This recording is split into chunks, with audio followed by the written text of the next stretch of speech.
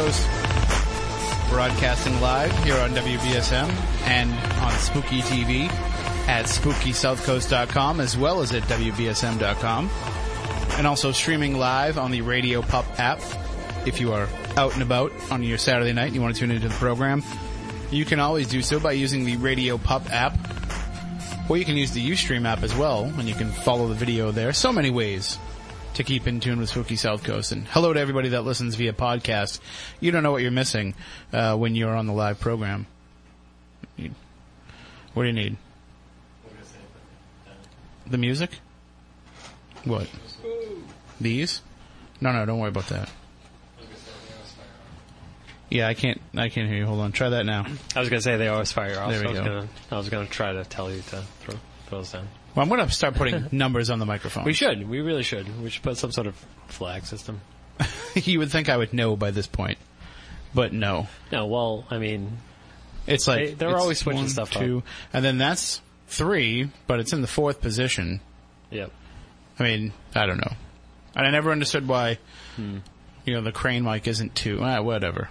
WBSM is always on the cutting edge of technology, so they're always switching stuff up on us. So yeah, and if you look and if you watch the program each week on YouTube or on Spooky TV when it happens live, you can tell like each week we have to have different shots depending on what's going on. I'm pretty sure that we're stretching that camera cord to the point where it's probably going to break by the end of the night. You might want to just maybe just scoot yourself over a little bit. Yeah. There we go. There we go. Just a little slack makes me feel better.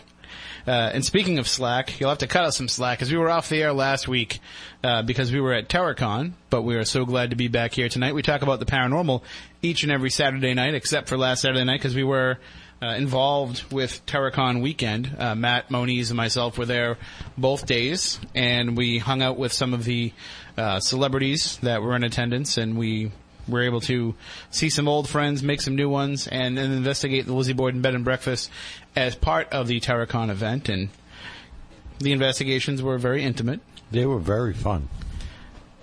We had a small group each night, a nice small group and pretty good activity taking place. Yeah, and the people enjoyed themselves, and the house provided a little bit of activity, which was nice. Saturday night now, we went with some of the guys from the show Face Off on the Sci-Fi Channel. Yeah, the brothers. Garcia brothers. They came and they decided that they wanted to check it out. A lot of the celebrities, they wanted to go check it out, but they didn't want to miss the after party, which, come on. You can go to an after party after any convention. How often do you get to investigate the Lizzie Borden Bed and Breakfast? So they came with us, as well as a couple of TerraCon volunteers and some people who purchased some tickets. And that night was pretty buzzing. There was quite a bit of activity. We were having a lot of footsteps, hearing a lot of sounds. I don't know if I don't know how the people felt about all the sounds that were going on and everything, but we knew they were legit because we knew that the only people that were there was Leanne, and she left for a while. She went out to dinner with some friends, so we really did have the place all to ourselves. But it was we knew how legit it was. I don't know how much they believed it or not, but everybody came up to me the next morning and said what a great time they had, and that they were glad that they did it, and they were happy to be in the house, and they thought the house was beautiful and the way it was set up, and they were just happy to be in the historical place that it is, yeah. But sometimes things are happening, and we are able to understand the significance of what's going on better than some of the people who were there for the first time. Well, we're there all the time. We know the little ins and outs of it. And when it's going down, there's the possibility that things could worsen very quickly. And so that's always in the back of our minds, knowing that sometimes the activity isn't always pleasant, we'll say. Yeah.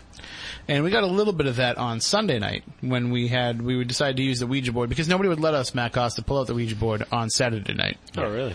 The people who were in attendance were like, no, we don't want that. Please don't pull that out. Really? And then they said no to the Ouija board too. So but we brought it out on Sunday night, and we were able to have some pretty good stuff coming through that. And again, that's something that's up to people if they want to believe it or not. There's the possibility when you bring it out, that they're always going to think that it's me doing it.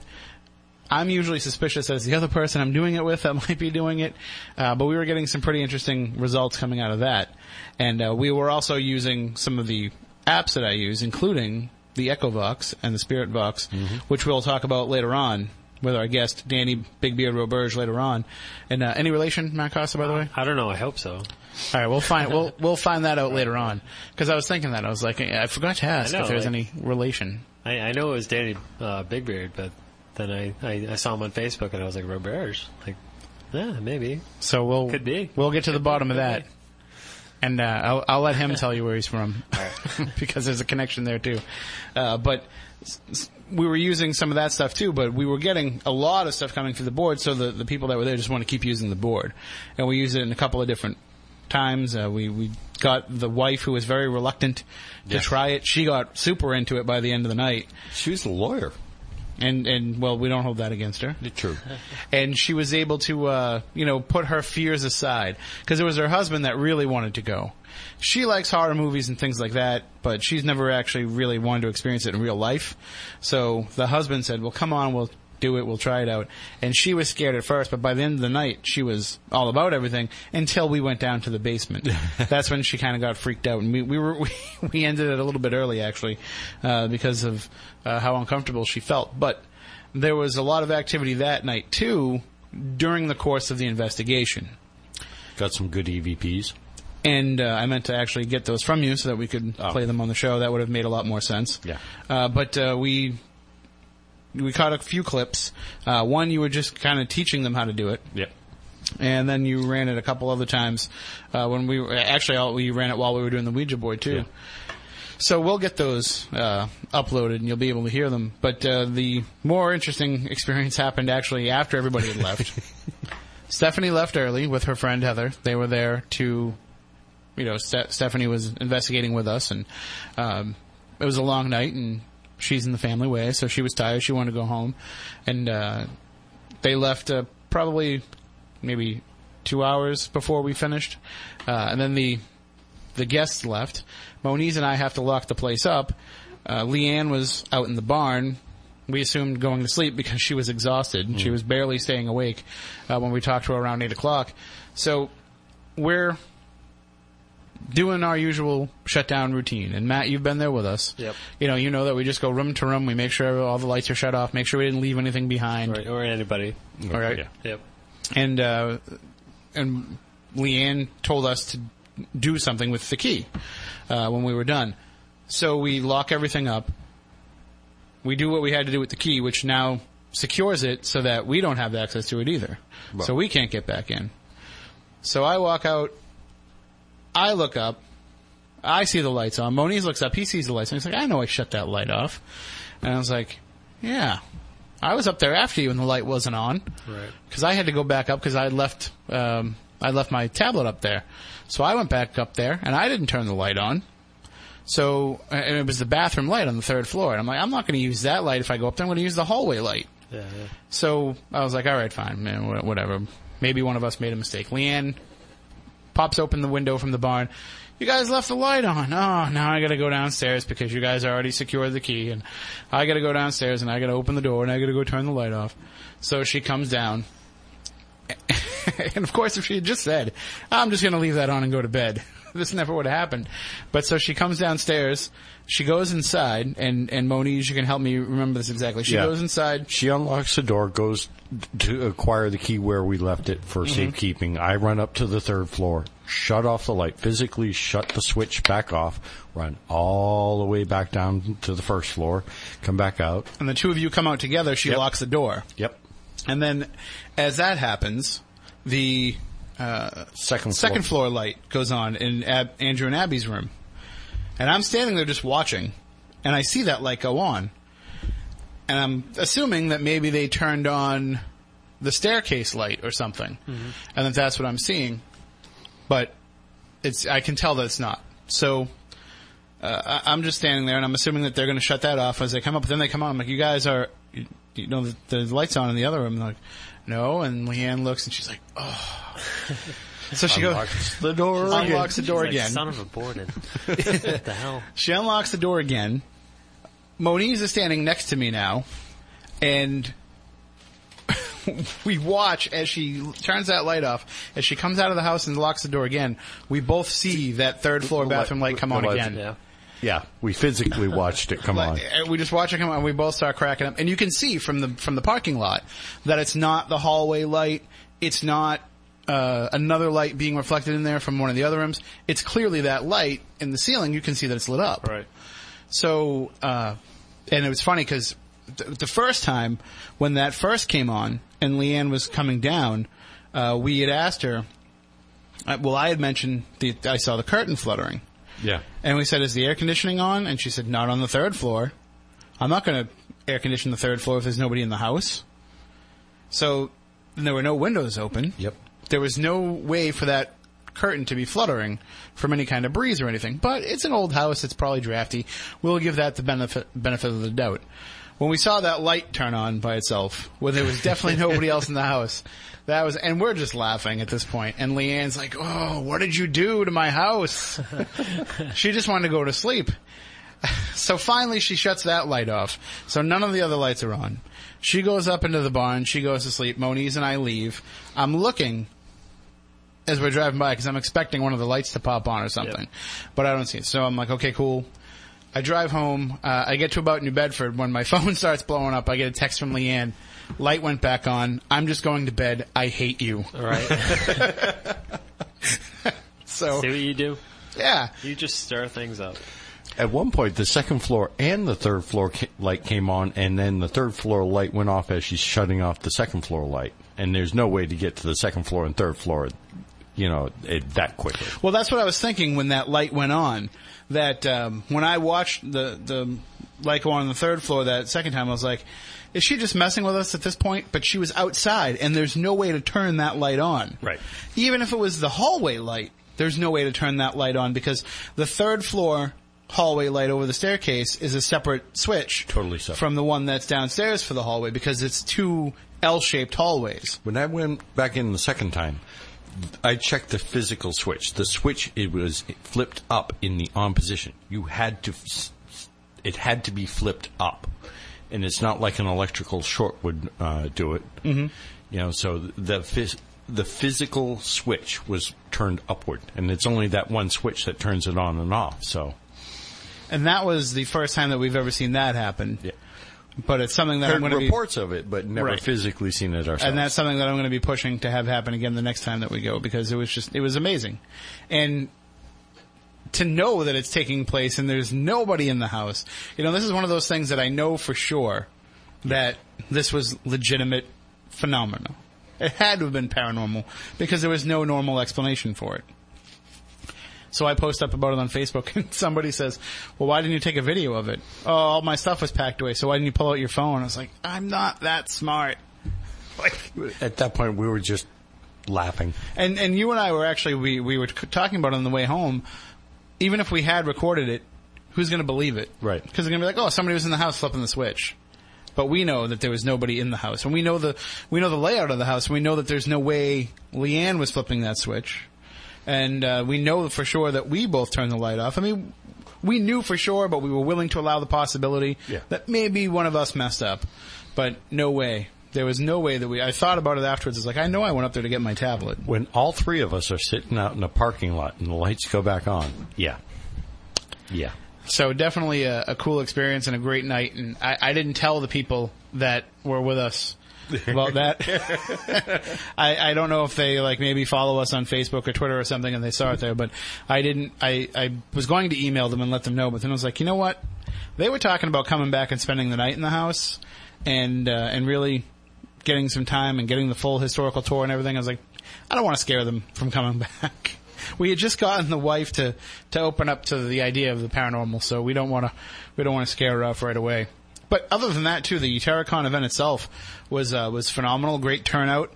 Some really interesting panel discussions. I got the chance to. Well, I was supposed to moderate the Ghost Hunters panel on Saturday with Amy Bruni, Joe Chin, and Adam Berry. But when you have Adam Berry and a live mic in the same room, you don't need a moderator. They did a fantastic job, and it was hilarious. I was cracking up laughing, and everybody in the room was packed to the gills for them. And then on Sunday, I had the chance to moderate the Bridgewater Triangle panel after they finished showing the film, which, by the way, won the audience award at Terracon. So congratulations to Aaron and Manny for that. It was the audience favorite of all the films that were shown during the weekend. So the panel afterwards was pretty interesting, the Bridgewater Triangle panel, because, we asked for some questions. Not a lot of hands went up. We started having some discussion amongst ourselves, and then people started to feel a little bit more comfortable. And we had a gentleman actually raise his hand and share an experience that he had. And he was somebody who had never told this story, had never told anybody about his interest in the paranormal at all. And he shared this experience with us that was just incredible. Being a police officer as well, so, this guy's trained to observe things, and it unnerved him. So, yeah. It was nice to have him come up afterwards and share a little bit more detail. And that's one of the things I think about this film is it's being shown in more and more places, is it's making people realize that, okay, if there can be this high concentration of activity in a place like the Bridgewater Triangle, then certainly it's believable that this one little incident happened to me in my home. And it's making people more likely to discuss it. And now, if you haven't seen the film yet, and we've been telling you all the different ways that you can, from the various screenings to being able to order it on demand via the internet and watching it on your computer, well, now you can do it the good old-fashioned way. You can order the DVD or the Blu-ray from the website, thebridgewatertriangledocumentary.com.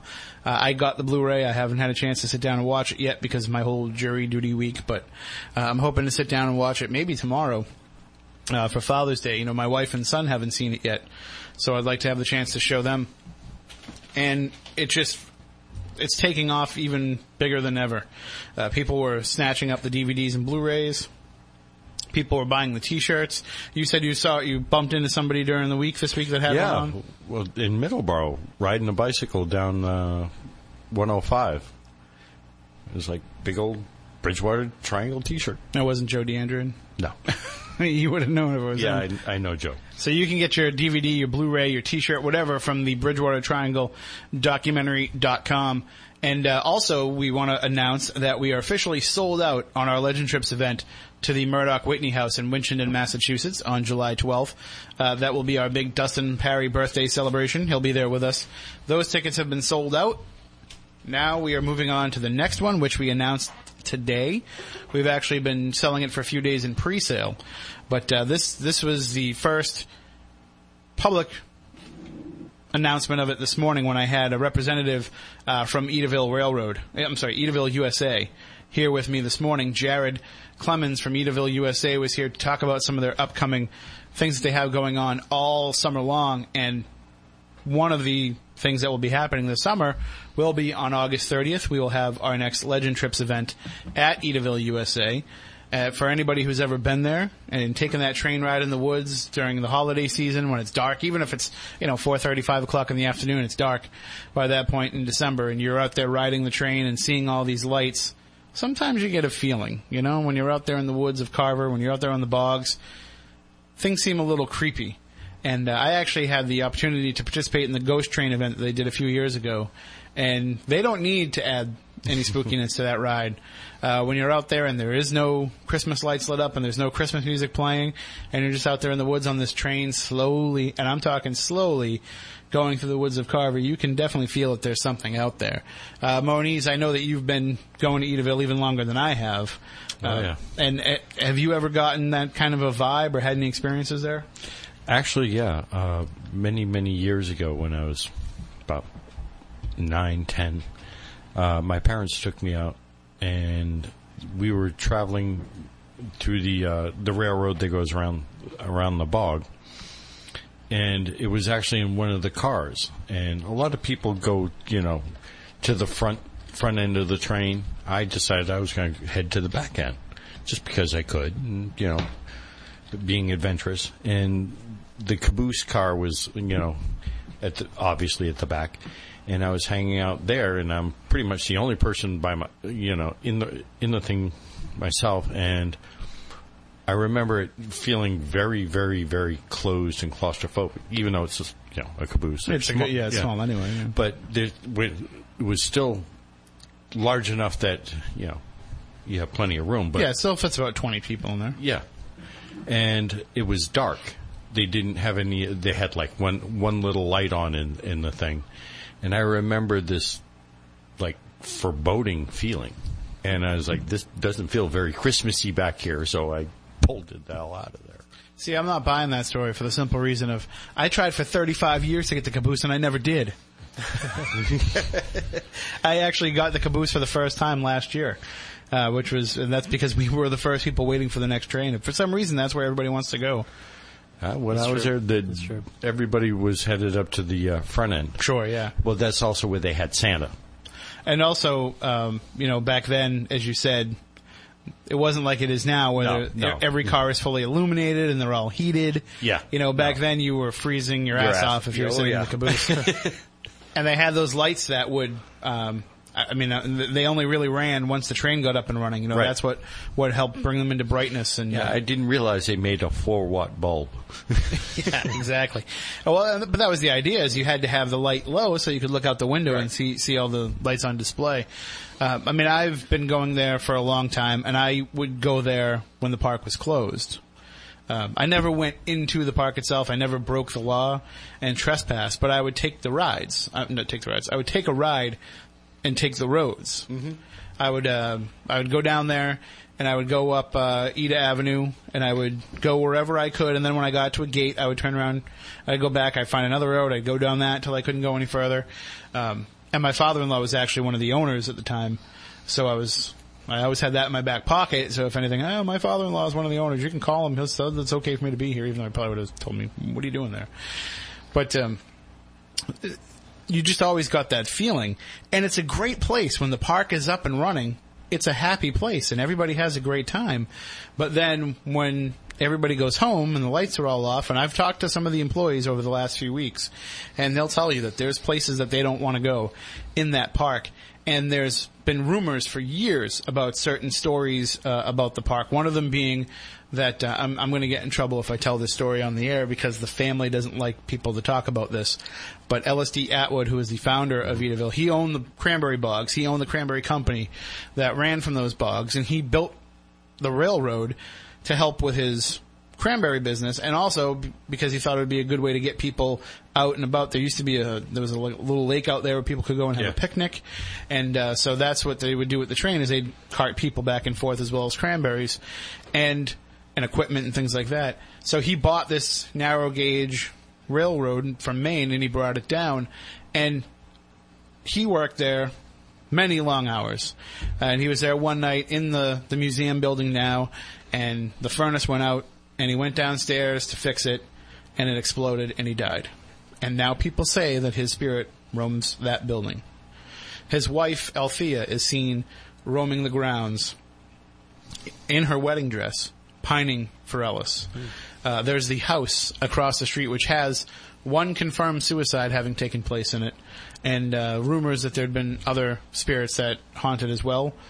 We're actually going to get to investigate that house, which has never happened before because there was always people living in it. But we're going to have the opportunity to go into that house. We're going to go into the museum building. We're going to investigate the midway where all the rides are. Those rides all came from different amusement parks that are now defunct. And they kept Edaville's tried to keep those rides alive by bringing them there. And each one of those has its own stories and its own energies and its own spirits attached to them. So you'll be able to check those out as well. And we're going to be able, I'm going to talk Edaville into letting us get right up close and personal with that stuff too. Again, safety rules being what they are, and legalities being what they are, that might be limiting in some way. But why not crawl up on the carousel and put a tape recorder on there and see what you get? Because people always assume that when you're dealing with a haunting, that you're dealing with something negative, and that you're dealing with something scary, and that you're dealing with something dark, or something that has unresolved business, or what have you. But a haunting can be a positive thing, too. A haunting can be a happy thing. The energy that was expelled by people at these parks as they're having a good time, that energy is just as strong as any other tragedy that may have happened as well. And so that could be imprinted upon these rides, could be imprinted upon this land. So that is something that I'm interested in exploring a little bit more when we have this event. It's happening August 30th at Edaville, USA. It's in Carver, Massachusetts. We're going to be working out a deal so that people can get a room for a cheap rate in the area. There's a few hotels. For those of you who are unfamiliar with Carver, Massachusetts, it's located right next to Plymouth. So if you're going to come out for the weekend and it's August 30th and everything's going in full swing, you can come out, hang out with us at Legend Trips on Saturday night, then spend Sunday in Plymouth. You can do the Mayflower, you can do Plymouth Plantation. Maybe I can even contact the Plymouth Chamber of Plymouth Chamber of Tourism and see if we can get them to help us work out a deal for people that might want to do some of that stuff as well. And I know that we will be able to also offer a deal for the park, Edaville itself. If you want to come a little bit early and spend the day at Edaville Railroad, we can get you a discount on the actual park admission. So normally they would give us a little bit more of a discount, but because it's a day out with Thomas the Tank Engine that day, and they have the Thomas train and all the Thomas stuff going on, they really can't give us too big of a discount, so we'll be able to get you $2 off a regular admission, which that's not bad. Right. And the price, it's only $20 to get into the park anyway, right. For any of their weekend events. So, and our ticket for Legend Trips is $99. That will include pizza, dinner, of course. As we always do, snacks and drinks throughout the course of the night. I worked a season there, and it's not a bad park actually. I was gonna throw it over to you and ask you, because you've been there when we haven't been. You've been there when the park is closed. Yeah, I've been down there when all the lights were off, and I've never experienced anything, but it definitely does have like a Scooby-Doo vibe when you're walking through there. Now, no old man withers, but. Gotcha. Now, are they going to fire up the trains for us during the night? Or we're working on that. The trains are they're not necessarily new either. They're kind of like from the museum, right? They have antique trains, and so they could have some sort of residual. Right, I believe these trains have come from Maine too, because what happened was when Edaville shut down years ago, that was the first thing that they sold off. Okay, and they haven't been able to get everything back that they used to have, but they're working on slowly either reacquiring it or building a facsimile or even going in a new direction in some cases. For example, all those animatronic figures that are, the Santa Claus and the bathtub and all that kind of stuff, a lot of those were purchased by people who came and bought them to put them in their yards. And there's a gentleman in Sandwich who lives on Route 3A who has a number of those that he puts out in his yard. There was another gentleman who lived in Lakeville who has an entire village built in his backyard. He has some of those Edaville old displays, but he's also, because I think he's either very sick or he's already passed away, and the family has actually boarded that up, and you can't get into it anymore. But back in the early 2000s, they had that stuff on display. So a lot of that is still alive, but you're right. A lot of the stuff is coming from other places and bringing its own attachments with it. It must have been so awesome to be there after hours. It is kind of cool. Did you ever get to go anywhere? Well, I mean, you're working, so it's like that. Right, but when you're done working, do you ever walk down the tracks or anything? And not too much. I mean, we got to take a little break, and you could go and take a little spin on the tilt-a-whirl or whatever, which is fun. And to Moniz's point about working on the train, we are discussing that. It's not cheap to get the train for that. If we can sell enough tickets, we'll splurge on the train ride. But it's not cheap. And the other issue is because will we at least be able to go onto the train? It doesn't have to go down the track. I think that I don't know exactly where they keep the trains when it's closed down. They do have trains around the grounds so that you can climb on. Yeah. I know they have a couple of engines as well. They have a real steam engine, and then they have a electric engine that they use during the off season. Yeah, Thomas is there that weekend, which may be part of the issue. Yeah. Because the steam engine is really expensive to run because it runs on coal. I think. Right. So that's the train that I want. Yeah. And that's what runs on the weekends. They run the steam engine on the weekends. So that's what I want if we can pull it off. But either way, I think they're all there. The number of tickets that we'd have to sell, if we can reach a maximum sellout, I think we can probably pull it off. Again, though, that's dependent on Edaville and what they can do with Thomas being there. Because I don't know if they take Thomas off the tracks, if they leave him on the tracks for the Sunday crowd. I don't know exactly what the logistics are of that. But either way, we'll find out and we'll let you know. Those tickets are available by going to legendtrips.com. If you go to that page right at the beginning, you will see the link to our event at Edaville USA, coming up on August 30th. You can purchase your tickets now. They are going fast. We're about a quarter of the way sold out just from pre-sale. So if you are thinking about going, you want to make sure that you grab those tickets pretty quickly. This is something that not only have paranormal people been wanting to get to, but Quarter of the way, and you just put it up today? the pre-sale started on Thursday. So, but Still. yeah, that's how it goes, man. The pre-sales are no joke, and you can get involved with the pre-sales too. If you have never even been to one of our events, you can still get on the list to get first access at those tickets by going to legendtrips.com and signing up for the mailing list. Also, if you are listening and you just want to go to Edaville and check it out and experience the park, and again, there's so many things going on throughout the course of the summer. It's all up on Edaville.com. If you want to go and you want to get a great deal, if you go to WBSM.com and you click on the Seize the Deal tab at the very top, little tab at the top, click on Seize the Deal, you'll be able to buy those $20 tickets that I talked about for just $10. So you'll be able to go and take the family for half as much as you normally would. And the park is already significantly cheaper than other parks around. It's $20 to get in when most parks charge you at least twice that just to walk through the door. And Matt Costa, you can attest to the fact that the food there is very reasonable. You know, it's not like you're going to go and you're going to get whacked for $15 for chicken finger and fries. It's not bad. It's not bad stuff. And I can tell you that there's actually a whole bunch of new food being introduced this year, including an emphasis on some healthier stuff instead of just the regular park fare. I know. But you'll be able to get some wraps and some salads and things like that. That's good. And of course, they always have the barbecue pit. Did you ever get to work the barbecue pit? No, but I heard it was very good. It was very good. They had lots of good stuff down there. Every year I want to get the barbecue pit, but my son's like, no, I want to get chicken fingers inside. So we end up going with what he wants. But and they also they built last year, they added a new fried dough stand. The best fried dough ever. I know they had some really great cider donuts. Yeah, they had a guy making them there, like literally frying them in front of you. A bakery in Plymouth, I think. And the Edaville's the first place I ever had a fried Oreo. Really? Like the dipped in chocolate, and that's like then dipped in the flour and.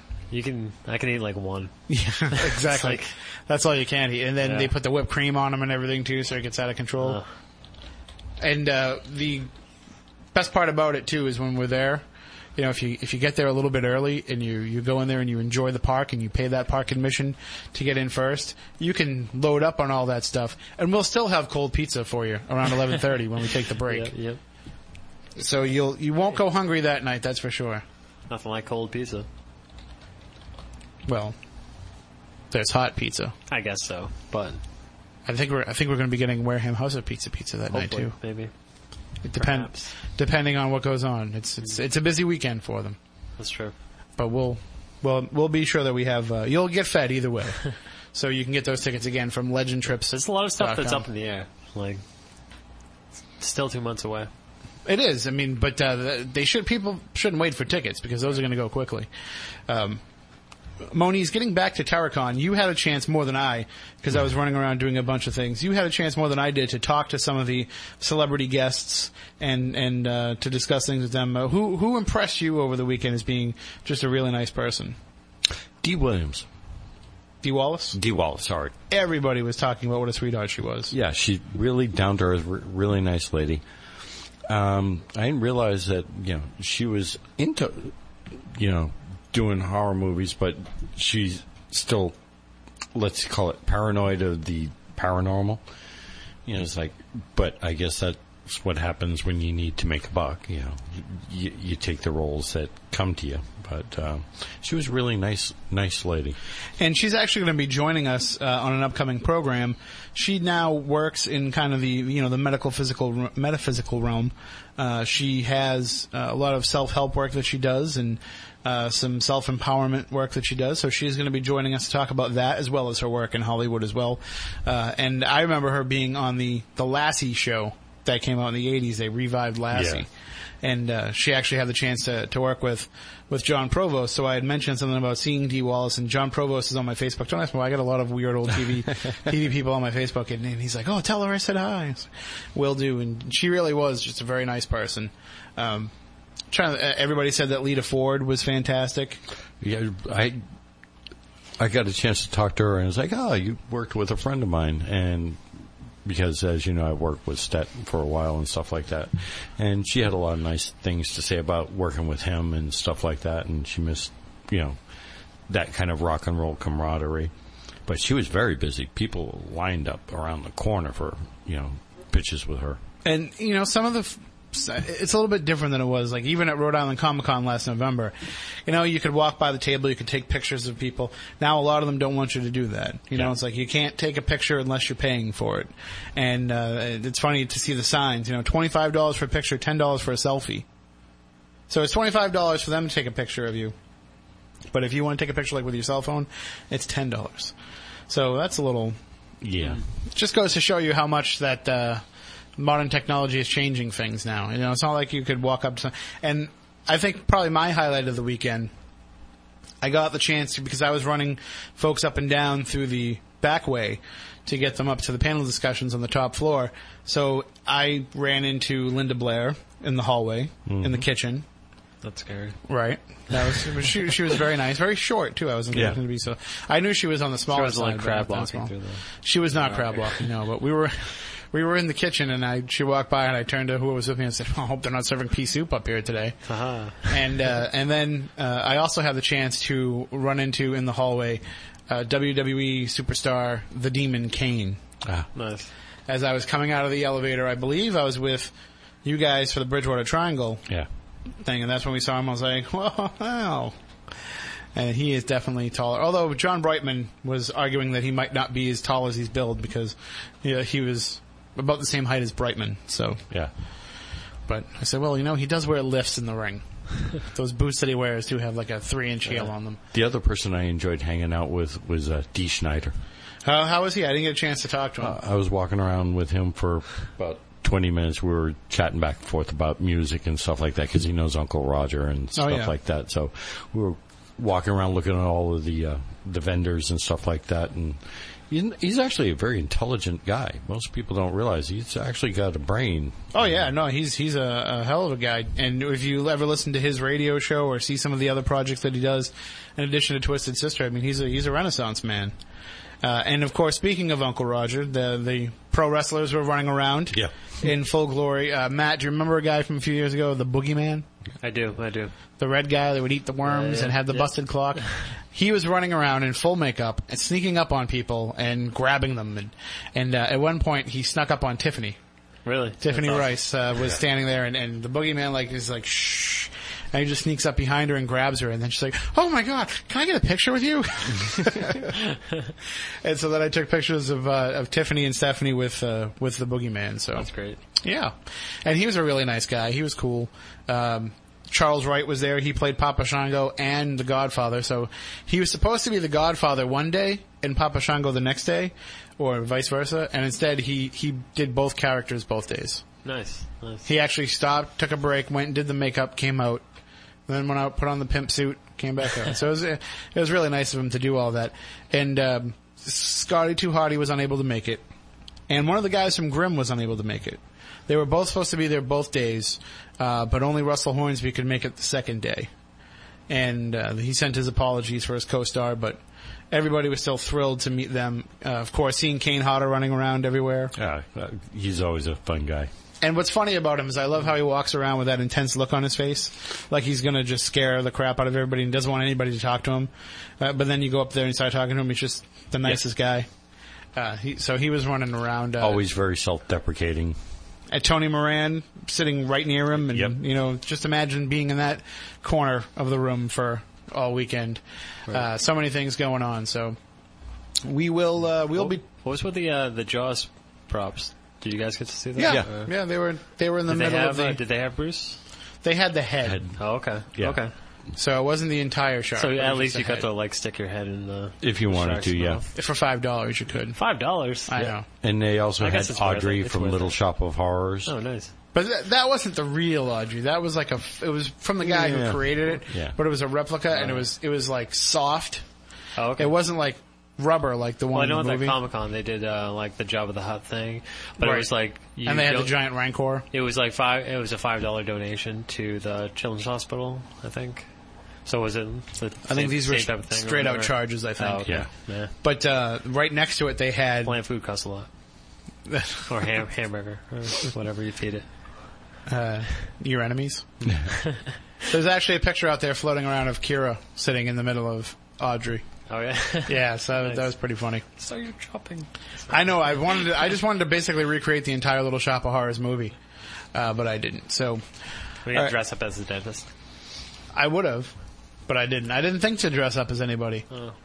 I was thinking that I would dress up as Matt Costa, but somebody did that already I know, at Comic Con. I wonder if he cut his hair too. Maybe. Wait, did you already have the haircut when that I happened? hate that guy. I don't know. No, you didn't. I don't think you did. So he must have had long hair Yeah. too.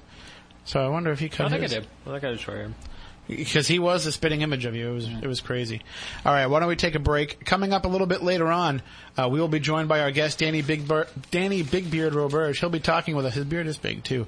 He'll be talking with us about some of his apps. And you can go to the App Store for whatever device you have, and you can download them while we're talking about them. And I know that folks are out there investigating with them tonight. A lot of the folks who come to our Legend Trips event, when they see me using them, they immediately download them. And it's great because... It's something that you can bring with you that you didn't even realize that you brought with you. So instead of bogging yourself down with 45 different devices and, needing a bandolier to carry them all around, you can just keep them all on your phone or on your tablet or whatever you want to use and just get out there and do the investigation. So we'll talk to him about that. We'll talk to him about how he creates these and how he's put them to work out in the field. We'll also take your stories as well. If you've had any experiences with those apps and you want to share with us some of your experiences, you can give us a call, 508-996-0500, 877-996-1420.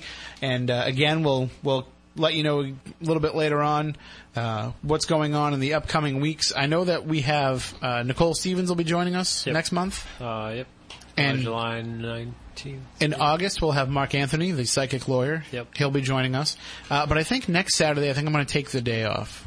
I have to talk to Stephanie and see if she can step in and host, but it's my son's birthday, so I think we're going to go do make her something do for his it. birthday. Yeah.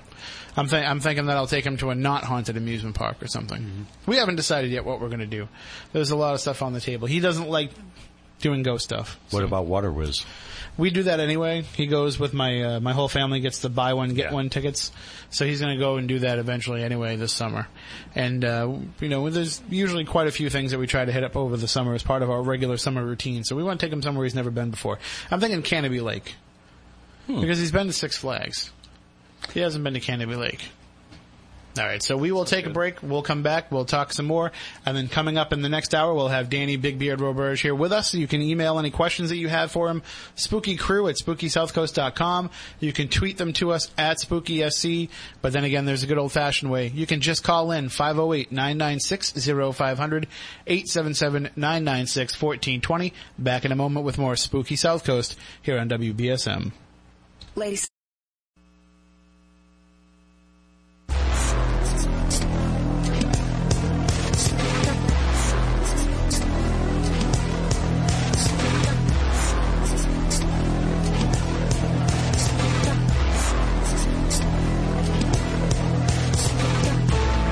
Welcome back to Spooky South Coast. Tim Weisberg here, along with the silent assassin Matt Costa and science advisor Matt Moniz. Stephanie Burke has the night off tonight. So I wanted to ask you guys about this, and we're not going to do this in the Weekend Weird format because of what happened. It's a little bit more serious than something that we would normally make light of. But I want to ask you about this whole Slender Man thing. And I know that Matt Costa, you've been posting the stories up online on the Spooky South Coast page and on the Twitter account. And but basically, there was a stabbing that took place, right? That was done up as an offering to Slender Man, who's not even a real... Yeah, I think it was like 2 teenage girls Yes. who were making a sacrifice to. Basically, a legend, a made-up story from this guy who made up the story of Slender Man in 1995. It was basically created as an internet thing. Yes. The idea being that they wanted them to create an urban legend, and so that was what came about. And now it's led to the point where there are actual sightings of people from people who say that they've seen this Slender Man character, lurking about in the woods. And when you look at the design of how it was created, it's There's easy. also video, supposedly. I actually got when I first heard about it, I thought it was like a legitimate story, a legitimate legend. Then I did a little more research and found out that it was actually this guy who just kind of wrote the story about it, and then he photoshopped like a couple of pictures to go along with the story, made up like a news thing about it, all for this one website that was kind of doing like a contest for Right, it. somethingawful.com. Right. So it's only this contest. I got duped, but I did my research afterwards, but like a 12, 13-year-old, 14-year-old probably would not here's the thing. It know? was created in 2009. So, first of all, for that much of a legend to develop in such a short amount of time is pretty impressive. But also, that was 5 years ago. So these 13-year-olds were, 8 years old back then? They probably weren't using the internet, so they probably have grown up in a time when all they see is the reports and they don't know that true history. The fact that, we have, first of all, you're whacked if you're 12 years old and you're stabbing another girl because you want to become the proxy of Slender Man. So you're already tapped. There's also, other cases that have popped up as a result of it. In Cincinnati, there was a mother who believed that her child's Slender Man obsession caused her child to attack her, the mother. And then there was a neighbor who, in Las Vegas, who said that their neighbor used to dress up as Slender Man before he killed 2 police officers and a civilian. So there's all kinds of things that are happening out there that are being attributed to this obsession that people seem to have with a completely fictional urban legend. Well, look at... here's a good example. The movie Candyman. Mm-hmm. Okay. A lot of people started believing that, the Candyman person was based in real life and stuff like that, and that took off. But what's interesting about that is that there are some people who still insist that there is truth to that story, that Clive Barker actually stole that story from an actual urban legend that exists in Chicago. So that story has been kind of told both ways. Yeah. At least with Slender Man, we have that documentation, so there is no doubt of where it was created. I believe that Candyman was just a completely fictitious idea too, but it's enough that it's gotten those legs over the years. Granted, may have little bits of it probably dragged from, It's kind of an amalgamation of other legends too, but this character seems to be something that's taking off, and that just goes.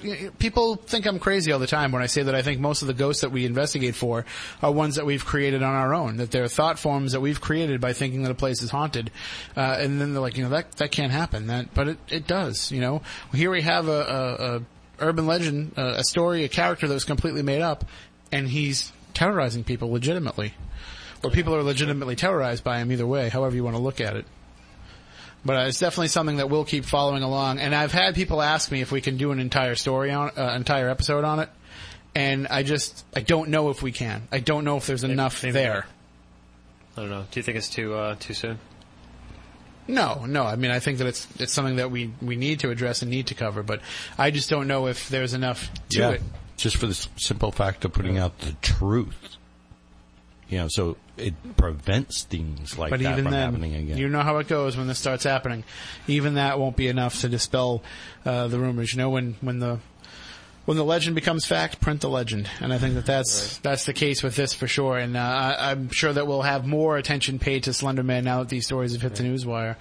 I kind of feel bad for the creator of this legend, because I don't think he kind of realized how far it would go. Yeah, he didn't intend for the end results. Mm-hmm. Yeah. But we'll keep up to date with that story. We do have to take a break for the news. When we come back on the other side, we'll be joined by our guest tonight, Danny Big Beard Roberge. We'll talk about some of his apps that he's created. The Spirit Vox, the Echo Vox. You probably have them on your phone or on your tablet. You've probably even used them. So you can let us know about that. We'll talk with Danny in just a bit. Coming back with more Spooky South Coast.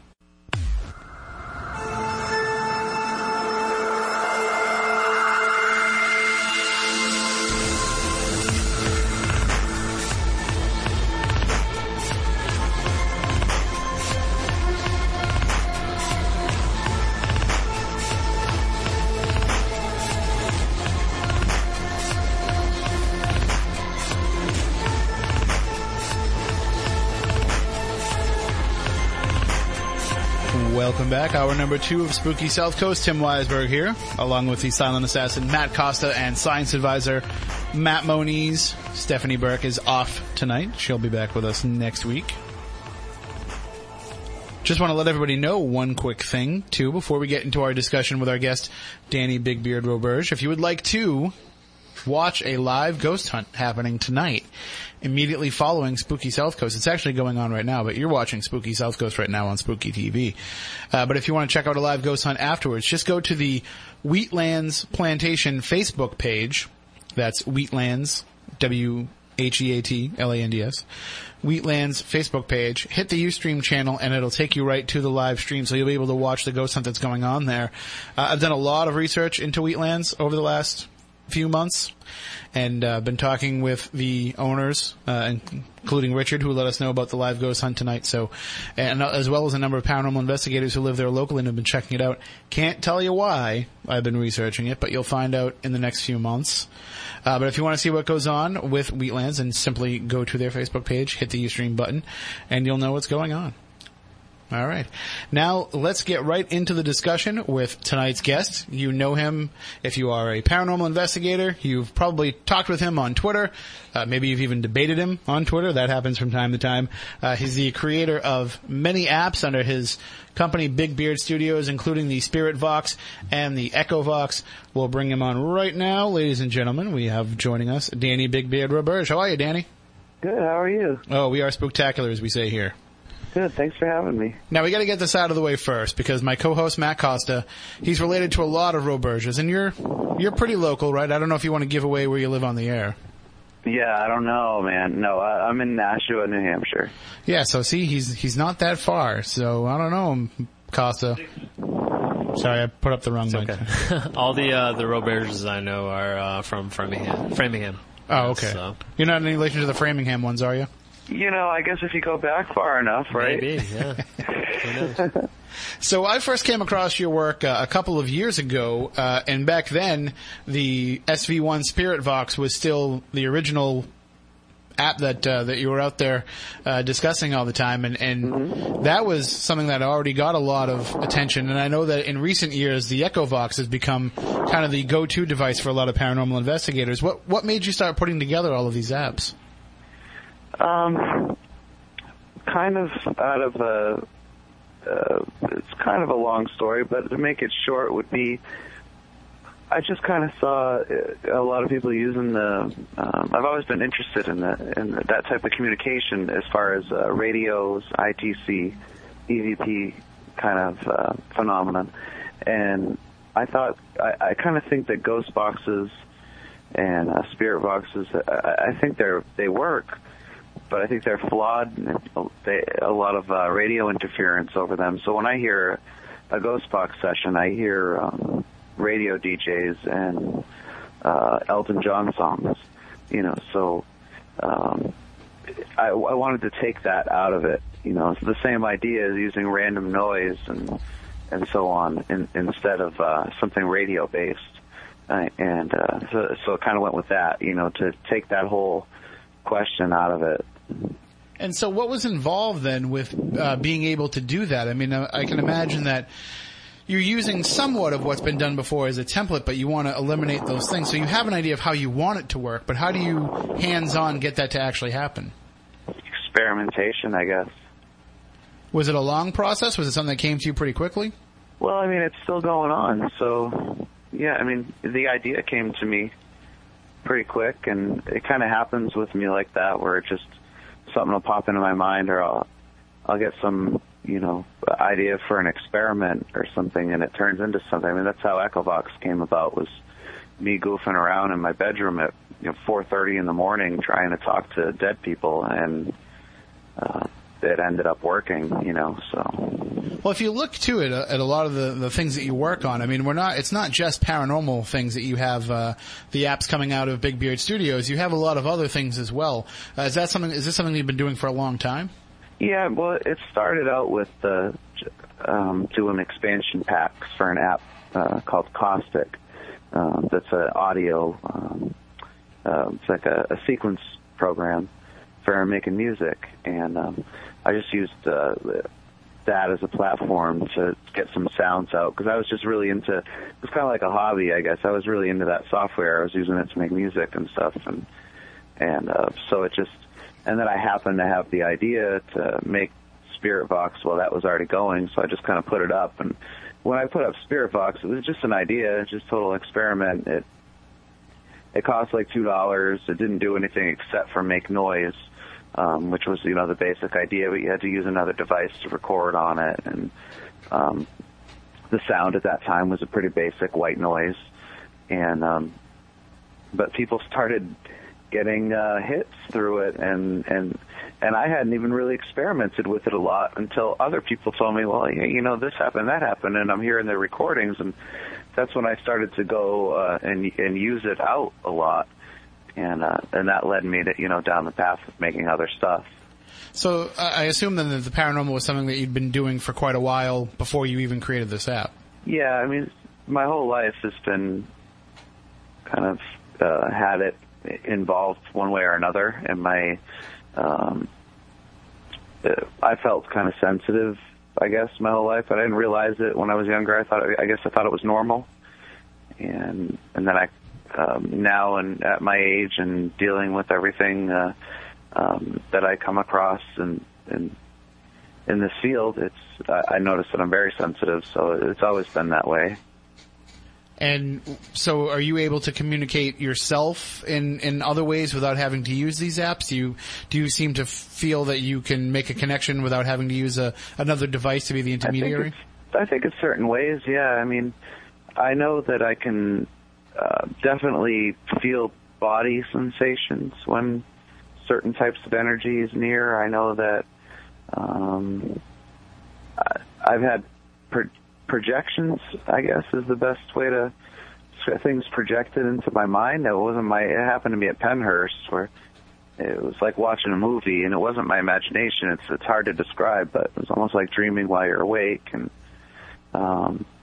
in the last, I guess my whole life, I've been able to see things, and it's weird to say that, because I don't mean I can see, the ghost of a little girl standing there with a dress on and she's holding a teddy bear or something. I just see things like shapes or shadows or something, and they occur. For example, they were around a lot last night, and last night was a very active night. A lot of people investigating, and a lot of people out there using my stuff, and I kind of feel kind of a strange energy bounce back from people using it. So.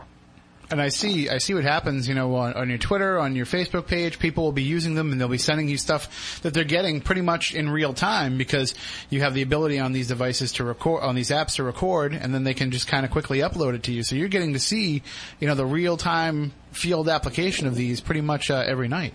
Yeah, and if you think about it, it's probably the largest coordinated paranormal experiment that's ever happened. Right, because if you look at all the other devices, you never know, who's using what, and there's differentiation between them all.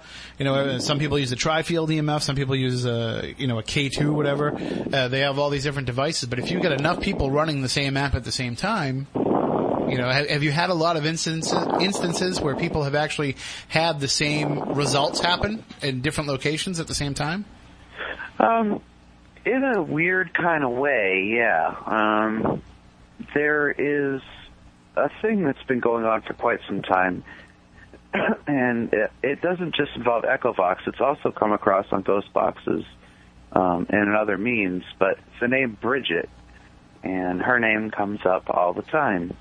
And usually along with Bridget is evil and Bridget's a demon and whatever any of that means, I have no idea, but it's come across from everywhere, all over the world, and it's just one of those things. And then also John Miller, who's a guy I've been working with him for years, and he's been using Echovox since the day it was created or whatever, and he was one of the first people to actually use it.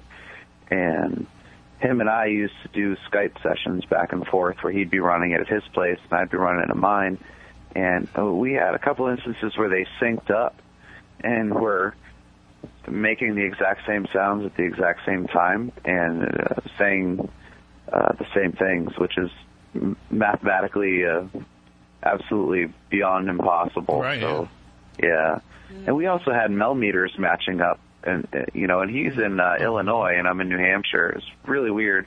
And we also had a couple other investigators at the time that were doing experiments with us, and we plotted everybody out on a map, and there's 5 points, and you put the 5 points together. It's like from New Hampshire to Toronto to Illinois, down, I can't remember the bottom two, but if you look at a map, it should make sense and come to me. It was a big pentagram. It was pretty wild. Wow. Yeah. Well, that's what I like about it, is that it's something that people can utilize. It's relatively easy for anybody to get their hands on. It's not like you got to order it from from a Ghost Mart website or something like that. It's something that everybody can get their hands on. They've already got the devices that they need to run it. But that also leads to the question that I'm sure a lot of people have of how can you take cell phones, tablets, things like this, and put them to use for paranormal investigation without anything getting in the way?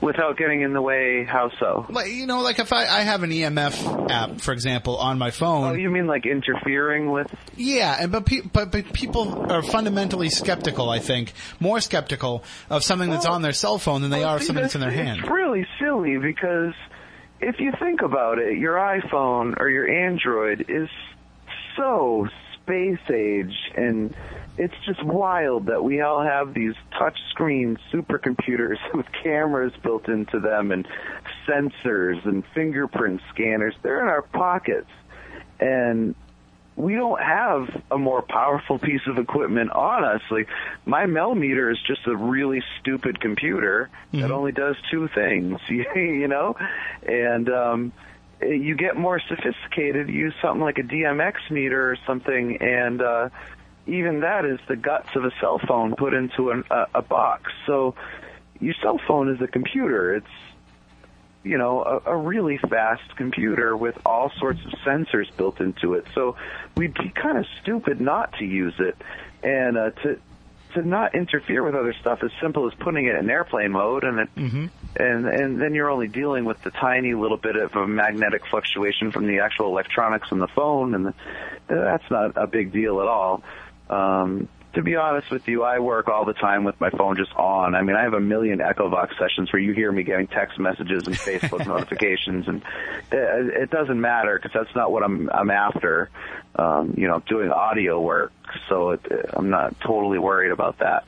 If I'm working with other people, then obviously I'll be courteous and shut it into airplane mode. But no, I mean, there's no reason to be skeptical when you understand how it works. And EchoVox is all based on real-time audio recording. That's how it works. That's what it is. And it's a very simple concept. It's not.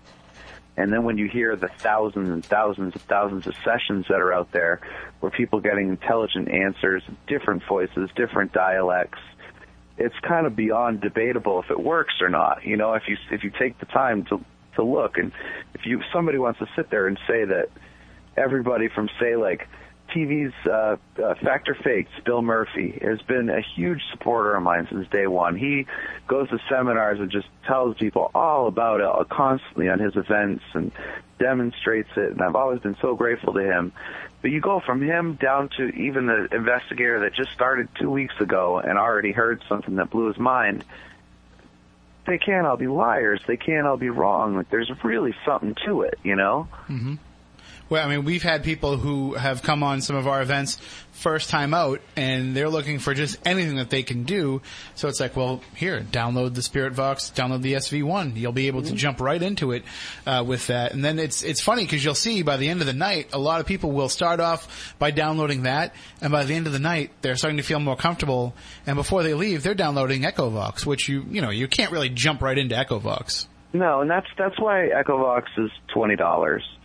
I mean, it's kind of, it's not priced so everybody will just impulse buy it. It's priced so, and I try to get it across that it's a serious tool. It's not you know, in all honesty, it should cost 10 times what it does just so less people use it. Because I would be super filthy rich if it was $2.99, because millions and millions of people will probably download it fast.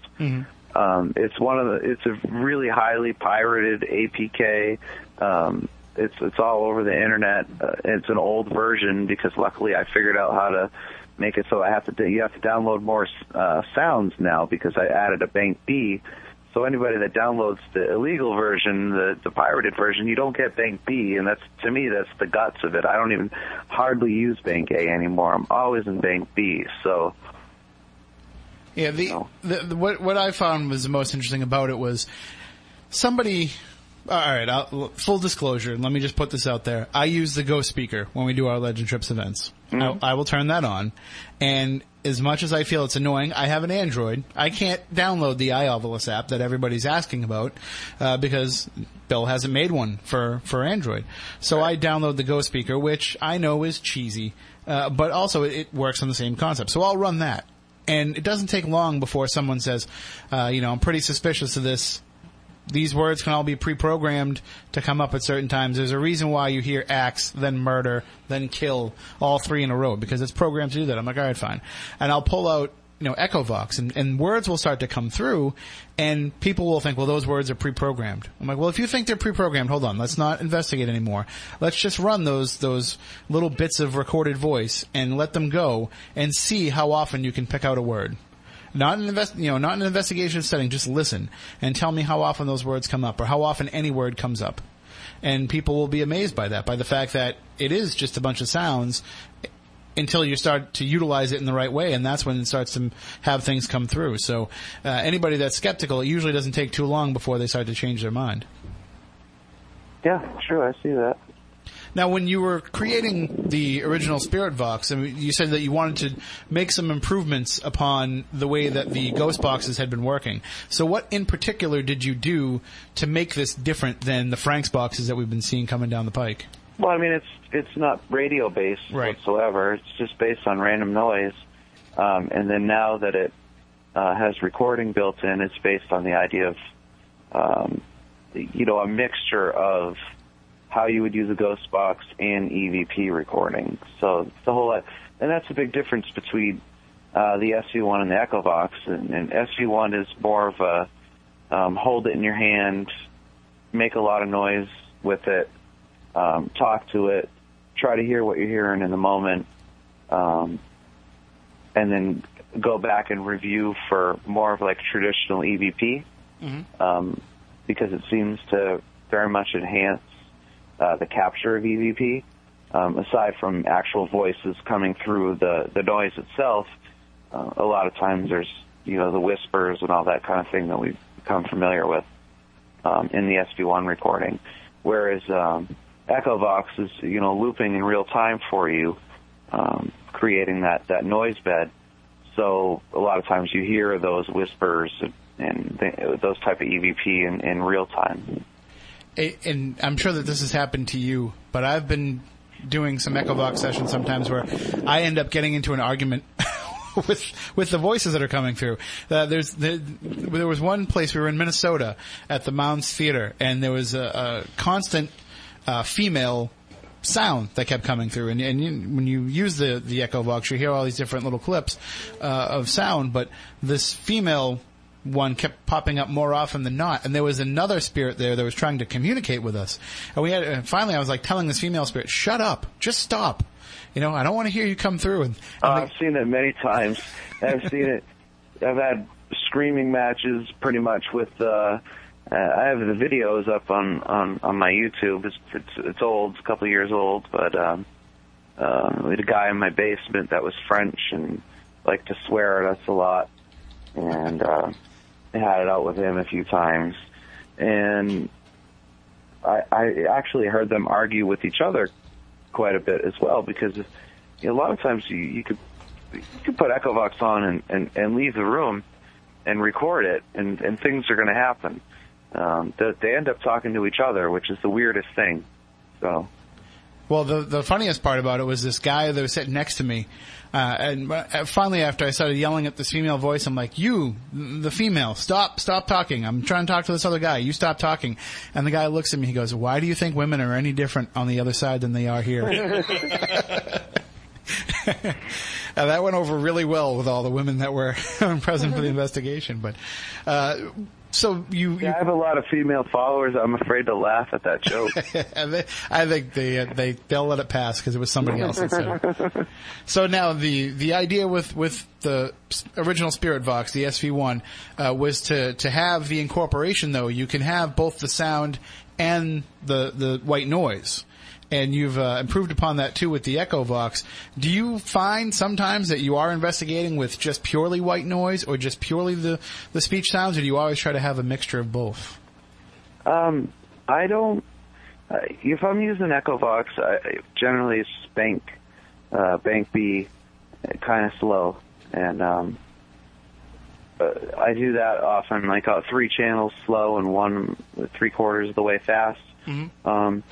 But I experiment with other stuff, like recording the Echo Vox session through a high gain microphone preamp through a higher end microphone, kind of similar to the ones you guys are talking through right now. Sure, yep. Through like a analog to digital converter with the preamps, just cranked to get the noise floor up really high, and then run the Echo Vox into that mic basically, and that's kind of achieved some pretty wild stuff so far. So when you're listening to what's coming through on the Echo Vox, and as you mentioned, it all has you can change the speeds up of it. So when people are pulling out their little SB7 Spirit boxes they ordered online, the little it's basically a shack hack in a different body. When they're pulling that out and they're like, "Oh look, I can change the sweep rate." I'm like, yeah, well, look at this. On the Echo Vox, you can not only change, how fast one channel goes, but you can change how fast each one of them goes. Right, but I think people are confused. There's no comparing Echo Vox to really anything else. I mean, you can't achieve the results that Echo Vox does without being digital. So you can't do it without having a microprocessor. So you can't do it without having a computer. So you kind of need your phone. You can't do it with transistors and tubes or anything. It's based on,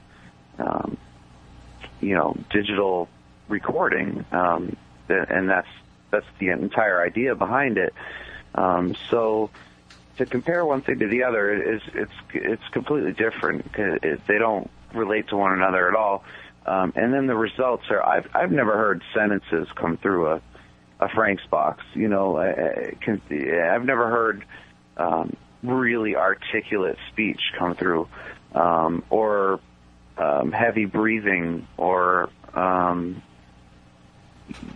phantom tanks, or any of the things that I've heard on Echo Vox. So it's 2 totally different worlds.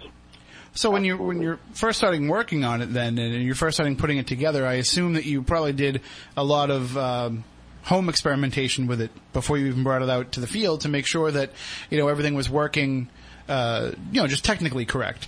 And then the first time that you actually applied it for paranormal investigation, I mean, what was that like, that experience? For Echo Vox? Yeah.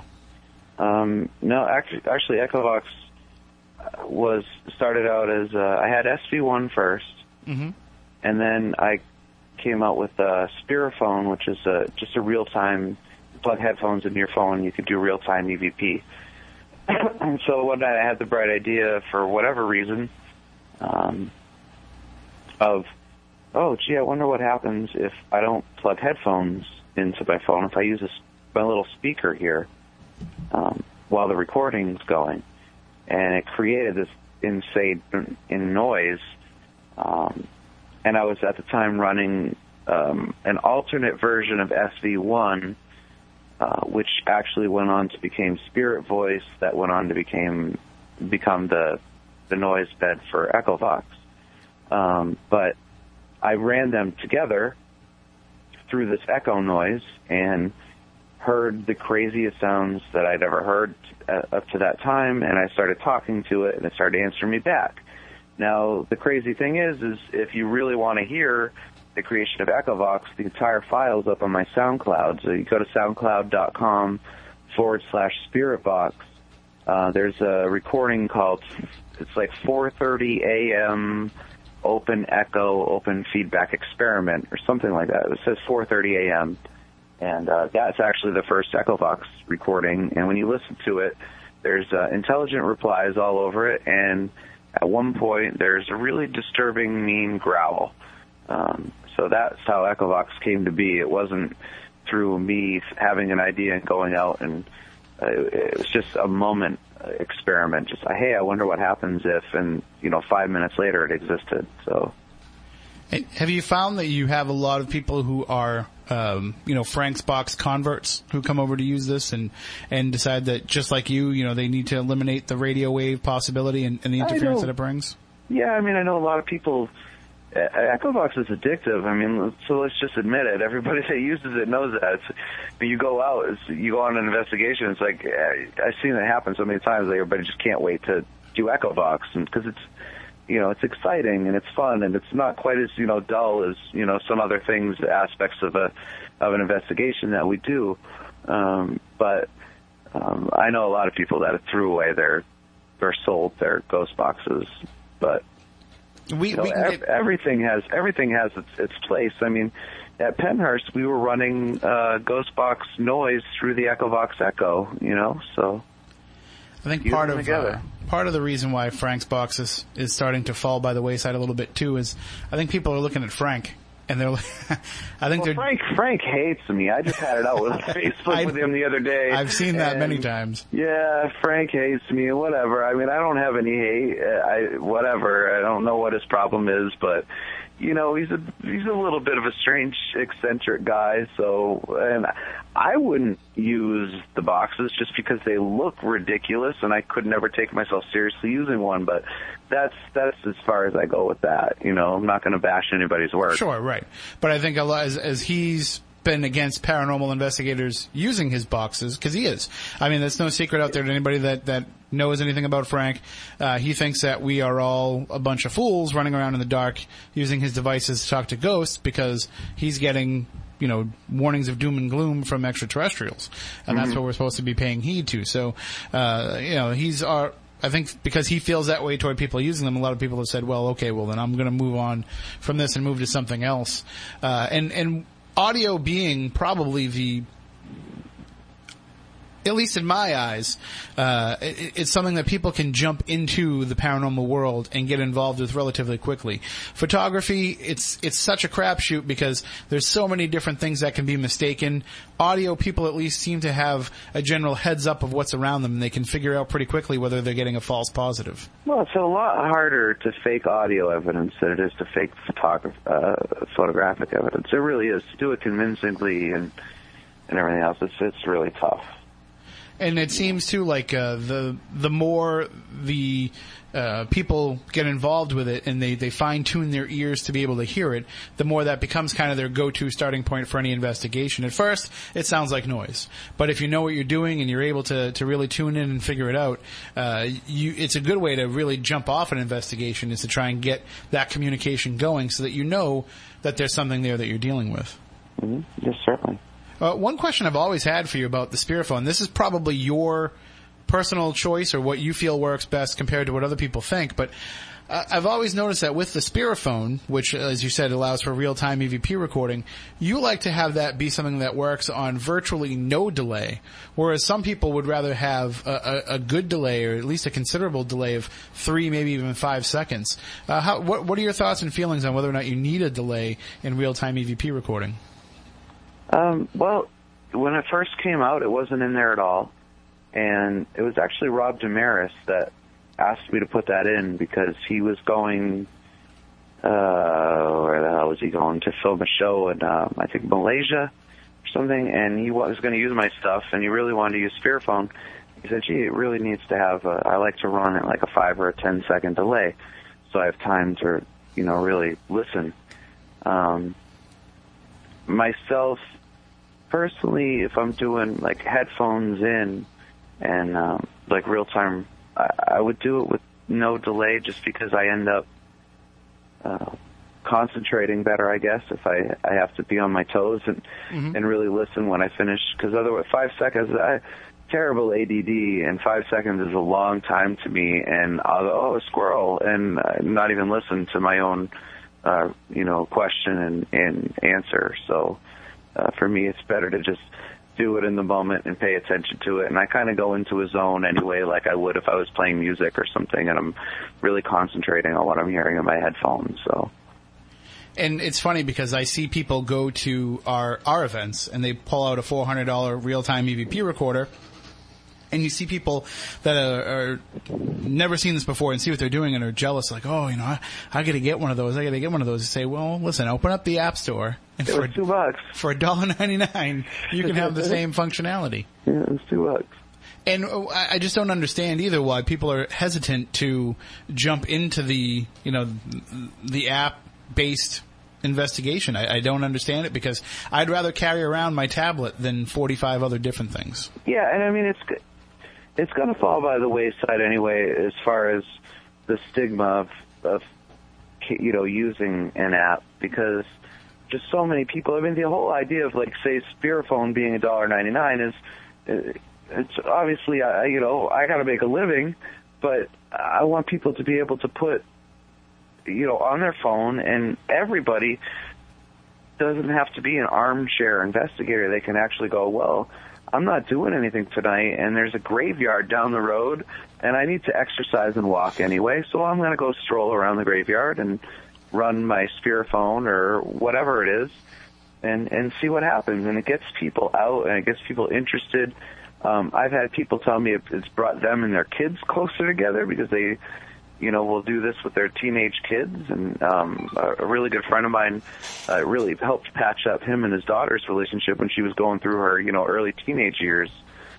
They weren't getting along, and their one middle ground was going to the graveyard and running Spirit Box. So, it just makes it so everybody can go out and use something that's, trustworthy and is not, something that Ghost Radar or something like that people just kind of scoff at. It's, there's people seriously using it. If they want to look at it for somebody they can, look up to, that would be a quote unquote professional or, paraceleb or whatever. There's plenty of them out there with, great reputations that use it and swear by it, so they can feel confident that they're using the same stuff that, the guy on TV used or whatever, and they know how to use it, and didn't cost them an arm and a leg. And when they're done with it, they still have their phone in their pocket to check their Facebook or whatever, And these these apps, they don't really drain a lot of your battery either. I mean, I fully charge my tablet before I go on an investigation, and, aside from Spirit Activity maybe draining some of the battery, but I'll run. Oh yeah, they should run forever. I mean, they should really run. There's nothing in there that drains them. A funny story, we ran EchoVox at Houghton Manor, in the big, Masonic Temple. My favorite place to investigate. I love that place. Yeah, isn't it great? I love that place so much. And we were there running it, and it was just this, 3-4 hour long EchoVox session where I just left my phone and speaker. I went off and did other stuff, and people came and went into the room, and, different people joined the session. But this phone was on, 8% battery when I left it. And 3 hours later, it was deep in all it had was a red line. And the thing wouldn't die. It wouldn't stop. It wouldn't die. And the spirits kept saying stuff like, energy and batteries and just weird stuff that had to do with it. And the phone never died. I ended up shutting it off at the end of the night. It's weird, too, that you mentioned using it at the Houghton Mansion, because the first place I ever used EchoVox was at the Houghton Mansion. Oh, awesome. Last year we were in Mary's room. They know how to use it. They're aware. And it was just an incredible night full of activity, and I had these apps with me the entire time. One of the things that I find the most interesting about it, too, is that when you utilize it, it looks like it has a very visual appeal to it. They all do, whether it be the old-timey look of the Spearphone or the SV1 or some of these other devices, or whether it be kind of the futuristic look of the EchoVox. There's also something to focus on, too, while you're hearing these things. I was a graphic designer for a lot of years. So I like doing that kind of stuff, and that was kind of besides making the noises, making the graphics is my favorite part and the most fun. But I think that also is part of the reason why, and this is the dirty little secret, I think, of why a lot of folks are not jumping on the app bandwagon when it comes to investigating. Because if you talk to any of the TV people, the producers who put together these paranormal reality shows, they don't want to see you using your tablet. They don't want to see you using your phone. What they love, and I've learned this, is the camera guys and the crews love EchoVox. Absolutely love it. They love the fact that results come out of it, and they've always got something to film, and they love the spinning wheel. It happened down in New Orleans. My buddy Chris was using it down there at the Hustler Club, of all places, a room full of strippers. Nice. And they said, where are we? And it answered perfectly the name of the hotel, and said it was haunted and everything, and the crew was flipping out. They were like, "We want more of that, let's keep running that and keep the camera on that." And the strippers seemed to be all freaked out and everything too. So I've heard of that a few times where it just they absolutely love filming it. And Rob Damaris always tells me he's used it on a few shows, and he's always telling me the crews really enjoy having that around. It's never a dull moment, so. In that respect, it's good. And anytime you can investigate a strip club, you're doing well. I guess it depends. Yeah, no, it's because it's such a hard place to get into. They're very locked down with a lot. Because I know 2 haunted strip clubs, and they talk about it, but they don't want any kind of investigation of it. Well, what this was the Hustler Club. The Hustler has a reality something. He's doing it on their website or a cable channel or something, and they follow the girls around as they tour. It's kind of a reality show behind the scenes. So Chris Melancon from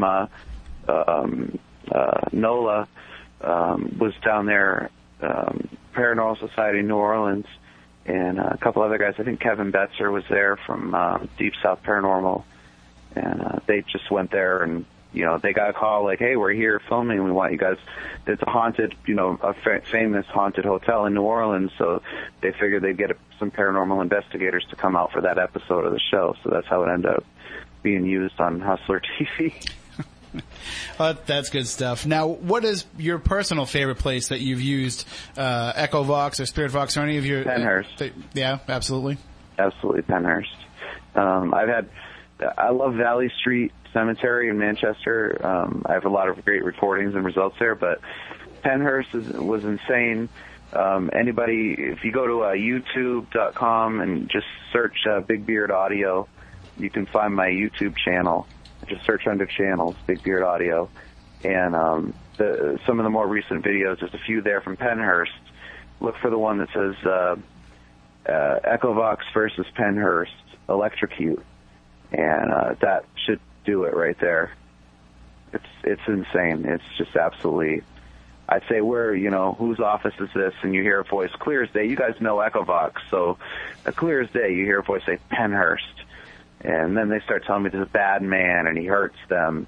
And it ends with a voice that clear as day says, Electrocute. And wow. People got shocked right there, electrocuted all the time. So I know that sometimes with the clips that you get, words come through that aren't exactly able to be played over radio. That Electrocute clip, everything should be clean for air? Oh, absolutely. Yeah, there's nothing bad in that. Yeah. All right, well, give me 1 second and we'll run that right now. Great. Awesome. I have like 45 different things running on my screen, but hang on, we'll run that. Here we go. Whose office was this?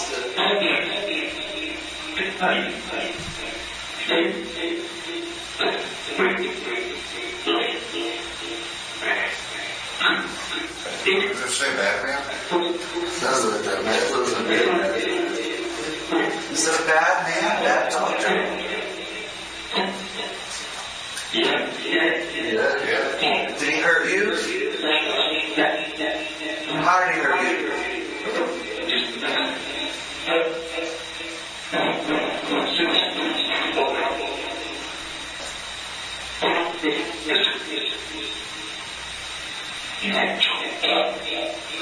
Wow. That is There you have it. That is pretty incredible. That was the guys from Generic Black Shirt Paranormal Group. Oh, yeah. Were in the room with me. I think Mike and Flip was in the room, and they'd never even heard Echo Box before, and I couldn't believe it. I mean, you listen to that recording, anybody wants to listen to that, put some headphones on, and you'll really hear, we ask a question, there's not one voice saying yes, there's a few, and there's a few saying bad man, and they answer immediately. When you ask a question, they're right there. And there's 2 other recordings there. One of them's 30 minutes long. In a basement, we sing Itsy Bitsy Spider with them. It was just insane. We caught a light anomaly. My friend Greg caught this light shoot from behind me and fly out the door, and just as it flew out the door, there was a periscope on the floor, and the periscope lights up and follows it as it goes by. It's just an absolutely incredible night. We were freezing. It was like 13 degrees in there or something, and it just didn't even matter. It was really something. I made it till about 1 a.m., and that was all I could do. I had to leave. I couldn't take it anymore. Now, Moniz, have you been to Pennhurst? Because I know our friend Melissa does a lot of work I was going to say, yeah, my friend Melissa Daniels works down there. I know Melissa. Yeah, she's a really nice girl. It's one of the places she took me by. When I was down hanging with her down there, there were so many places in Pennsylvania she wanted to drag me to. So Melissa was actually in the hallway when that recording was happening. She was right around the corner from that. She just had a recent experience in there where they called her name and they got it on audio. We're talking audible voice, not just EVP. To the point she turned. It. You hear them when you're in that. I recommend anybody that can go. I mean, I feel almost, it's kind of a double-edged sword for me, because I kind of feel bad for the souls there that are having people come in and constantly talking to them, and I don't know if anybody's actually doing anything to help them. I tried a little bit, but I was overwhelmed by the end of the night. I'd never been so disgusted and appalled, and from the things that we're hearing. I mean, my last session there, I can't even post on YouTube. It's too graphic. It's too personal. And everybody that was in the room was just, our jaws were on the floor. That was it. Most of us were in tears and hugging each other and carrying each other out of the building, basically. That's how bad it was. And a woman got followed home because for some reason she decided that she wanted to tell the spirit of the little boy that we were talking to that he could come home with her because she had kids too. And, he did. So she didn't really have a good time with that. And she is no longer paranormal investigating because of that. So. Yeah, it is pretty tough when that happens. I know somebody who came to a couple of our Legend Trips events and actually did end up getting plagued by something for a while. So luckily they were able to take care of it, but it can happen, especially if you're not careful. Happens to me all the time. Now, do you do any kind of, we were just talking about this at Lizzie Borden's last weekend. Do you do any kind of protection on yourself? I do to a certain extent, where I have 2 charms that I wear around my neck, and not that the charms themselves mean anything, but I hold them in my hand a lot, and kind of charge them myself, so I kind of focus on them a little bit and say a little something to myself. But honestly, I feel like I'm probably one of the most spiritually well-protected people on the planet just because of my giant worldwide family of supporters that constantly support me and pray for me and help me out in like my personal life and spiritually and investigating and everything. So I've had so many people that genuinely I feel like they really love me and respect me and send this positive energy towards me that I'm not really afraid of anything. See, that's why I tell people all the time, if you feel like something can follow you and it's a possibility, then do whatever you need to do to make yourself feel better. I don't tell them that. I think if something really wants to follow you, it's going to do it anyway. Exactly. I don't tell them that. I let them feel a little bit better about whatever protection. They come and go. I mean, they come and they go, and in my life they come and go very often, and it's to the point where you got to be nonchalant about it. Well, I've noticed from some of your clips that you put online that you have to use your apps in your own home, and you have to try to make connections with spirits in your own home. All the time. Was that something that came about because you were experimenting with the apps and things came through, or are there other signs that there's a haunting going on? Well, that's also tough for me too because coincidentally, everywhere I've lived, has had activity for the last couple of years. Oh, I don't think it's a coincidence. Exactly. So it doesn't really matter where I am, it seems. But I live with my girlfriend now in her house, and she's had the heebie-jeebies here a couple times. And the first time I was ever here, I was kind of like, oh, you have a spirit in your house. Because I just kind of sensed it. I'm like, yeah, it feels like it hangs out upstairs and the stairs, whatever. But it turns out there's something that likes to hang out in the kitchen, and it doesn't really seem to come in the bedroom a whole lot. But I've seen a couple of weird things, and definitely the Echovox sessions. I haven't put any out yet from here, but the Echovox I've been running here has been pretty wild. So those I'm gonna probably put some of those out in the near future. But those have been pretty wild. So I run it at home. I don't recommend to other people that don't know what they're doing to run it at home, just because you're opening yourself up to who knows what. But I mean, if there is something at your house, it's a good way to figure out what and who and why. Sure, and it's a way to at least let them know that you're willing to communicate and that you're willing to accept that they're there. Yeah, if you are. Right. Because you never know who you're opening yourself up to. I mean, I think that we have something here that's a bit too fixated on Jen to the point where it kind of make her a little uncomfortable here and there, and that's something that we got to work on, And it's also her, because she doesn't come from this kind of type of background, so she doesn't know anything about, protecting herself from, an entity or whatever it is, so... What was her reaction the first time she heard something out of Echovox? Absolutely speechless, because the weird thing is you guys will hear it when I do put it up. It says her name at least like 200 times. Oh. It just keeps saying Jen, Jen, Jen, Jen, Jen, Jen, Jen, Jen, Jen, Jen. So many times. I've never heard it say names so many times. And it was also answering other stuff too. I'm like, I was cooking Chinese food in the kitchen. I'm like, what am I cooking on the stove? And it said noodles, and it's just on and on, a whole bunch of stuff. What did we eat last night? Brownies, and which we did. And it was a really good, solid session with a lot of intelligent replies, but something just saying her name so many times. Then we went on an investigation a few nights later, which was actually her first investigation, and we heard her name a bunch of times there too. So it's one of those things leave you scratching your head. Now, are you working on anything new coming down the pike, or?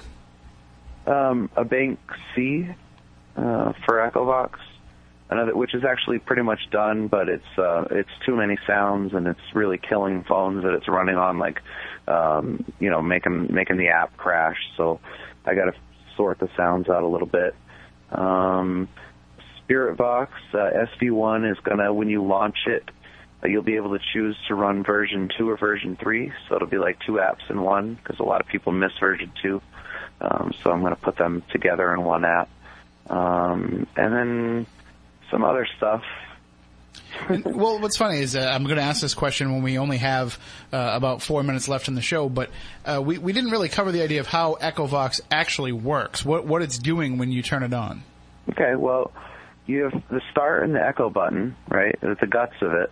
And when you press start, you're not doing a recording or anything. You're just starting the playback on A, B, C, and D channels. And they play at whatever speed you set them at. So that's, part A of Echovox. That's one half of it. Just random noises being blended in a circle. Just little bits of phonetic speech. Yep, just little bits of noises and speech, just chopped up. And whether it's Bank A or Bank B, it's just noise. And that's, one half of it. The other half is when you press the echo button. And when you press the echo button, it's not an effect. It's not like a guitar pedal, like Jimi Hendrix would use or something. You press on it and it changes the sound of the guitar. It's actually just a record button that starts a real-time recording, like the guts of Spiriphone, basically. But the difference is that recording is spit out into the air, which is then picked up by the microphone, that's then spit out by the speaker, that's then picked up by the microphone, and so on and so forth, and it creates an echo. Every time it comes out of the speaker, it's a little bit quieter. Every time it goes into the mic, it's a little quieter, so on and so forth. So it creates an echo effect. But as you said, it's not something for the beginner to just jump right into. It definitely takes some knowledge, some experience with communication in this way, and then on top of that, it also takes some practice too. You got to find what works for you. You can't just turn it on and expect to get results. You got to tweak it and make it work with your energy as well. Yeah, and use the users. I mean, if you go on Facebook and search EchoVox users in groups, we have a great EchoVox user group on Facebook, a couple hundred members. People post stuff every day from all over the world and answer questions before I can even get to them. So that's a great place to start.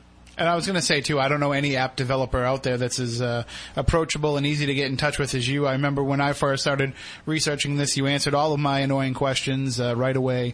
So it's great that, you're not like the Flappy Bird guy and you've gone into hiding. I try to be accessible. I really do. I try my best. I'm not perfect, but I definitely try as hard as I can to get back to everybody and support my work as best I can. And so if anybody wants to get any of the Big Beard Studios apps, you can get them from the App Store for whatever device that you use. And do you also have a central website as well? I have a blog, spiritvox.bigbeardaudio.com. So people can check you out there. And, of course, they can follow you on Facebook at SpiritVox app. Twitter would be at SpiritVox app. Yep. Thank you. Thank you for correcting me there. Yeah, no worries. You can find everything through my blog. There should be links to the YouTube channels and SoundCloud, and there's some other articles to read there. I have some theories that I've typed up there and some good reads. Awesome. Well, definitely keep us up to date with things as they progress, and we'll keep watching the YouTube channel and checking out the SoundCloud clips as well. And don't forget to have us beta test stuff for you, too. Yeah, I was going to say, you guys aren't that far away, so if you ever want to have me along for an event or something, just let me know. Yeah, we'll definitely hook up. Far from you. We'll definitely hook up somewhere down the line. I want to get you and Lizzie Borden's in the wintertime when it's closed and it's just us. Yeah, that sounds really good. then we can run this stuff right. That's for sure. Yeah, sounds good. All right. Well, thank you so much for joining us, and we will talk to you soon.